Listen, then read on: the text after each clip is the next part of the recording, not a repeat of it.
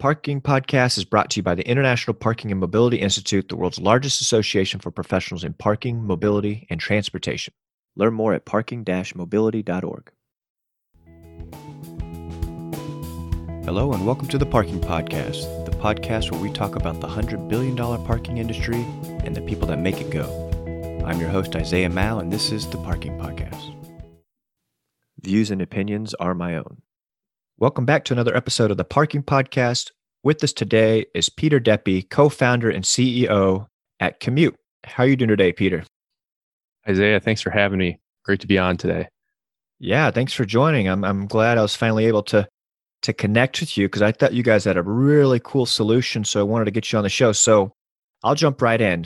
I'll explain it as I understand it from my research, and then you can correct me where I go wrong. But Kuhmute is the only universal charging network for micromobility with the infrastructure that can park and charge anything smaller than a car. So I'm assuming, e-bikes, e-scooters, you work with all different brands, different companies. I'm assuming there's other small electric things out there. Is that correct? You guys can charge any and all of that? Yeah, no, that's well said. You can think of us almost like the charge point, but for anything smaller than a car.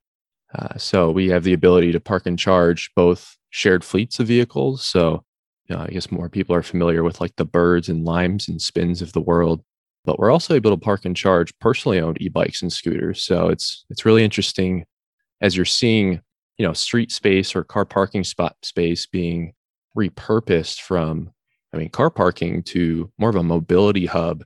We're getting more and more traction in the parking garage space or parking lot space where they're trying to add, a little bit more value and utility to that space for, like I said, really anything smaller than a car. And again, you hit it right on the head. E-scooters, e-bikes, cargo bikes for delivery robots, wheelchairs for accessibility. They all park and charge in our hub, which we're all really excited about. Wow, I didn't think about that. Wheelchairs, that's really cool. And I've been training for a triathlon. I ride my bike at this river walk downtown, and I'm surprised because you're right. I think about Bird and Lime in the shared system, but it seems more and more people now have their own like personal e-scooters, e-bikes, whatever, hoverboards, but that market's really growing. So that's cool. You guys have a solution that does that. So what if there's a new company that comes out with a different charging port or charging properties? Like, do you guys reach out to them? Like, hey, we have this universal charging station. Can we get your spec? How's that kind of work? How do you keep adding to your network here? Yeah. So there's really, I would say, two pieces to our ecosystem that enables us to be, quote, universal. And we're really the only ones in the industry able to do this really because of a few different reasons. And I'll go through those. The first one, and probably the most important, is that our charging hubs have the ability to, output whatever voltage that vehicle requires, anywhere from as low as 22 volts and upwards of 72 volts. On the lower end, you get the wheelchairs, the delivery robots. Sort of in the middle, you get kind of your stereotypical e-scooter, e-bike, and then the 72 volts is good for sort of higher end e-bikes and other, higher power, higher voltage driven vehicles.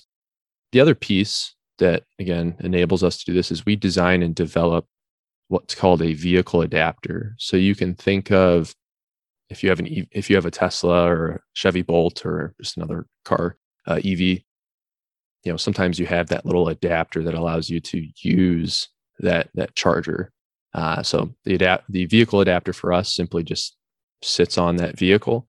Once you install it the first time, then it's super easy to just go up to any of our charging hubs, simply roll it into the hub, it clicks in, it's locked, automatically charging, and you're good to go. And then you're just paying sort of an hourly fee to have that parking and charging available to you. Really neat. And so you're listed as a co-founder. How did this idea come about? Tell us about the genesis of Kuhmute. Yeah, so we started this, myself and my co-founder, Scott Spittler, started this back in, I think, mid 2018 in my college apartment. So it was kind of it's I guess one of those stories where, the stereotypical startup that you're running I mean, maybe ours was a little bit different, but we were running, a farm of 3D printers in the apartment. I was grinding steel out on the front porch.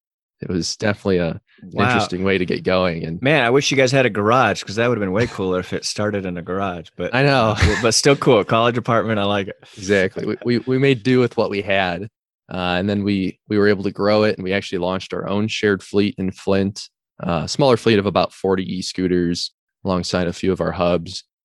And that was great for the ability for us to understand what is it like to be a shared fleet operator, in the sense we were Bird and Lime and Flint in that case, so that we understood really all of the pain points that they go through. And, sure, on all of the articles, you'll see the scooter messes or urban clutter that kind of ravage the streets of pretty much every city that those dockless scooters are in. And, we figured, there should be a much better solution, a more refined solution to this. And that's really what we've brought to the table in that regard, as well as helping just the cost of running a shared fleet. Charging and operations is the highest part. It makes up more than 50% of a ride. So they're really not making much at the end of the day. So we figured, if there's on-street parking and charging, or parking and charging inside, nearby parking garages, it's really giving that, car infrastructure like experience, but for, modes that are smaller, more nimble, and used in the first and last mile. Man, and so I did not know you had that background where you actually were a Bird or Lime type company. You had your own shared fleet. So is this something that you still do? You still offer that if they want to include that, or no? You focus primarily just on the charging now. We focus just on the parking and charging aspect. I mean, like I said, it was great for us to go through that experience. And in the beginning, we Sure. wanted to be both the operator and infrastructure provider. Then we realized that, our skill sets, being all, engineering backgrounds, were best, designing, developing, and manufacturing the charging piece that, really allowed us to be different, and still to this day is very unique. Yeah, and it allows you guys to be agnostic, where Mhm. you're not competing with them. You want them to use your solutions. You're open and agnostic in that regard. So how do you guys make your money? Is it strictly the charging to the consumers that use the charging, or do universities or cities that are listening do they rent these from you as well? Or is there, how does all that work? Yeah, no, great question. For the charging hubs, traditionally we just, I guess you can look at it as two buckets. So we sell the charging hubs to the location, whether that be, a city, private property, a corporate campus, university campus, etc. Also, other popular ones are apartment complexes, hotels, resorts, places like that. The vehicle adapter, like I mentioned earlier, is sold to whoever owns the vehicle, whether that be, the shared fleet, like I mentioned, or if you have a personally owned, if you own your own e-bike, e-scooter, etc., you would purchase an adapter and set it up that way as well. We are offering, and we're really excited about this, sort of a lease option. I know we had that in the beginning. We kind of put it on pause over the pandemic just to kind of keep us focused, and now we're kind of opening it back up again. And that's one that, charging infrastructure, if you look at cars, and even with us, is, it's an investment. But the lease option allows a little less of a barrier in that sense, to where you can get in the door with a low upfront cost, and then, a small monthly fee over the course of, in our case, 24 months, which we find to be, very appealing to pretty much any of our customers that are purchasing our hubs. That's something that they've been requesting for a while. So we're excited to have that coming out. Yeah, it's such a great amenity to have on your property, and it's definitely increasing the real estate value by having that offering at these different properties. And so first I thought, when I heard your name for a little while now, but I thought maybe you're still in that pilot mode, new startup. But you guys have real world applications, sounds like, from what I'm hearing with Flint and other properties. So tell us about that. Have you partnered with some apartments or hotels or airports or cities, and how's that looking like as far as your growth? Yeah. So Flint has, always been a great one for us, because that's where we're based out of still to this day, and that's where, all of our hubs are designed and manufactured. But for other projects, in the past, we've launched in Jersey City, New Jersey. And then we have a bunch of other projects coming up in several cities in California. We recently launched in Grand Haven, Michigan with a partner out there. And then the big one for us as of lately is corporate campuses, just because they're all putting together their, back to work plans, and they're trying to figure out, with this new world we live in, this new normal post COVID or during COVID, how is their mobility plan going to look like for either shuttle systems getting employees to and from, or in a lot of cases, they're incorporating micromobility with e-scooters, e-bikes, because it's open air, single occupancy, but it still meets their sustainability standards that they want to hit. So we can't quite say who it is, but we have some really exciting things going on in several corporate campuses in the Pacific Northwest area. We're excited to launch in this summer, kind of early fall. Man, that's exciting. And I have a lot of family in Grand Haven, Michigan, so I'm going to say Oh, awesome. hi to them, because I'm sure they listen to every episode of the Parking Podcast. Not really, but yeah, Wyoming and Grand Haven. My family's from Michigan. But man, that's exciting. I love to see that growth, rightfully so. In fact, a lot of momentum. You guys just won an award at the 13th Annual Global Auto and Mobility Innovation Competition. I saw that on LinkedIn. So tell us about that experience. We've been fortunate enough, and having a great team alongside of us has really helped us get to this point. And the GAMIC award that you just mentioned, the Global Auto and Mobility Innovation Competition, was a great one that allows us to have a sort of larger reach and experience with different partners and stakeholders in smart cities across the world. And then other ones, we've just recently won the FIA Smart City Competition for North America. And we just recently also announced our partnership with New Lab and Ford in Detroit, as this summer we're also launching on a Ford campus in Detroit. So that one for us is another very exciting opportunity to work us alongside different forms of mobility, whether it be the delivery robots also going into Detroit, as well as working with Ford centered around the automotive world. It's really interesting to bring together mobility hubs for multimodal transit, because there's a lot of great things that you can do with micromobility as the great connector of all mobility as a whole.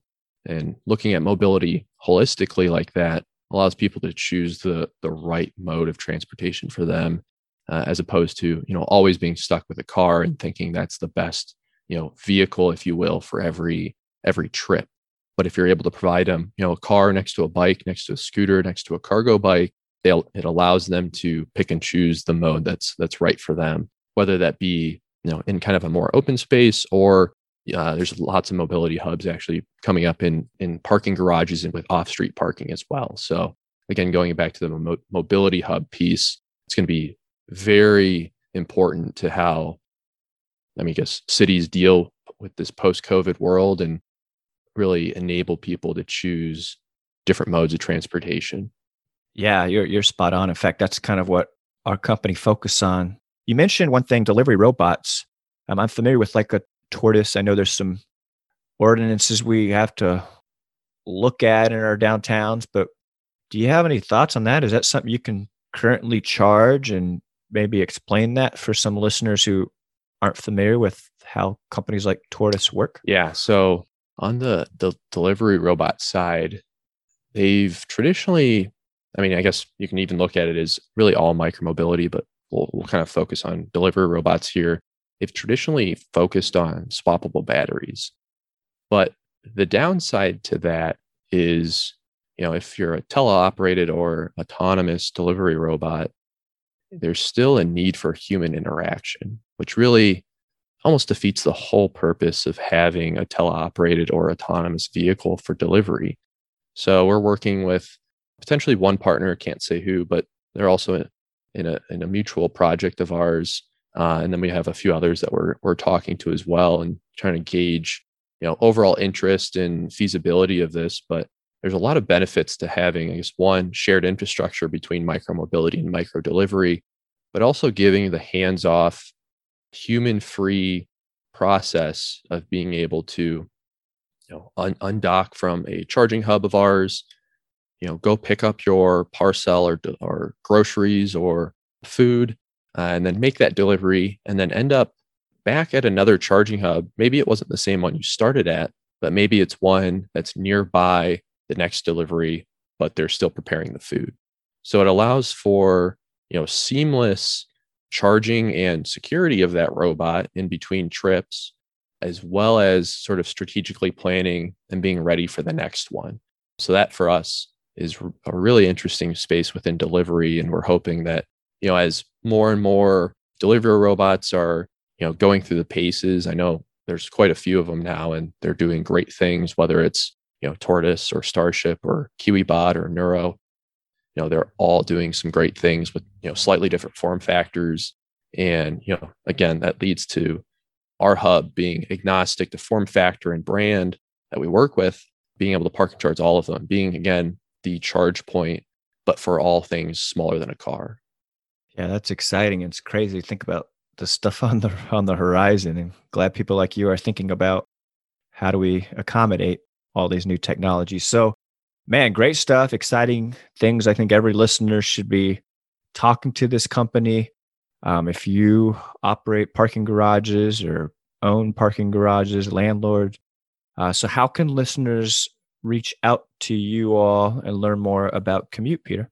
Awesome. Yeah, feel free. If you're interested to learn more, go to our website, www.kuhmute.com, and it's Kuhmute. So a little bit of a interesting spelling there, I guess. Maybe diving into just touching on the background about that. When me and Scott went to go buy the domain name for Kuhmute, obviously the traditional spelling was already taken. So we just went with the phonetic way of it looks how it sounds. I like it. Yeah. So I was going to ask you where that came from, but I assume that's what it was. Yeah. Yep. So I guess in the effort to be the trendy startup of Flint, Michigan, that's kind of what we went with. And then I guess otherwise, we're very active on LinkedIn. I would say that's probably the most active social media platform that we're on. So definitely feel free to follow us there if you're interested, or feel free to reach out. There's a contact us page on our website, or feel free to reach me directly with my email, peter@kuhmute.com, and love to catch up with, how people are being innovative with parking space and turning that into, serving the community in a kind of a newer way, which we're really excited to see how these spaces kind of develop with smart cities as those kind of, take over. Yeah. And I'll put the website and the LinkedIn page in the show notes, listeners, so you can check that out. And during my wonderful research, AKA looking at your LinkedIn profile, I believe you went to college and were a college kicker. I hope it's the same Peter Deppe. Is this true? You were a college kicker for football? Yes. And yeah, that was in a previous life, I like to say. I don't care. I mean, did you ever kick an extra point or a field goal in a football game? Yeah. It was, so my college football experience, and this could be a whole another podcast, was, a roller coaster of kind of emotions. I started off at Northern Illinois University as a punter and then kind of backup kicker, and some things fell through. I was supposed to be in line for a scholarship for kicking, and then kind of got pulled. They brought someone new in. Tried to transfer. I was supposed to go play at the University of Iowa for Kirk Ferentz, and that fell through because the NCAA said, you got to sit out 1 year if you want to transfer, and led a class action lawsuit against the NCAA that went nowhere because when you're fighting a multi-billion-dollar behemoth like the NCAA, tends to side on their side. So that was the end of my kind of 2-year stint to becoming a college athlete. Yeah. Well, you have a cool ESPN recruiting page, so that counts for there something. We go. Yeah.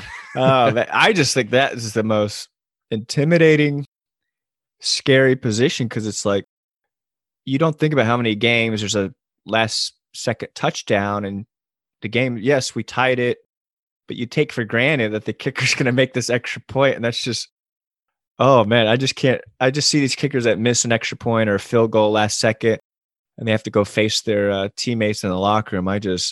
I can't take that, man. My heart just breaks for these kids. And I just was curious if maybe in high school or just if you had experiences like that. That's how do you get Yeah. over something like that? You're And either the hero or the villain. yeah, I know. You're one or the other. Yeah, that's so true. But all right. So, man, Peter, thank you so much. I enjoyed our chat. I enjoyed learning about Kuhmute. We'll have the contact info in the show notes again, but thanks for joining the podcast. Awesome. Isaiah, appreciate you having us and looking forward to keeping in contact and parking and charging more vehicles. To our listeners, thank you so much for listening to another episode of the Parking Podcast. Please leave us a review and tell a friend about our show. It would mean a lot. This has been a production of Synchronicity Media, produced by me, Isaiah Mao. Our music and score is by Zona. Our show art and design is by the talented Allison Gilly. You can follow us on social media at The Parking Podcast, or you can find our website with bonus content at parkingcast.com. Thanks for listening. We'll see you in 2 weeks. This episode is brought to you by Parker Technology, the customer experience solution of choice in the parking industry. Parker's solution puts a virtual ambassador in every lane to help parking guests pay and get on their way in under a minute. Parker helps capture revenue, provides better customer service, enables your staff to focus on other on-site tasks, and keeps traffic moving, all according to your business rules. With the Parker solution, you'll also enjoy access to real-time call data and recordings. Learn more at helpmeparker.com/parkingpodcasts. Are you interested in your parking organization becoming APO, Accredited Parking Organization Certified through the International Parking and Mobility Institute? Or perhaps you're interested in one of your green garages becoming Park Smart Certified through USGBC? Well, the Parking Podcast is here to help. Our Parking Accreditations Consultants Network will ensure you are matched with the best site reviewer or green garage assessor available for a fraction of the price. Learn more at parkingcast.com/consulting. This episode is brought to you by the International Parking and Mobility Institute, publishers of the industry's only soup to nuts textbook about all things parking. It's called A Guide to Parking, and several of our guests from previous episodes have contributed to this wonderful little textbook. Learn more and order your own copy at parking-mobility.org/textbook.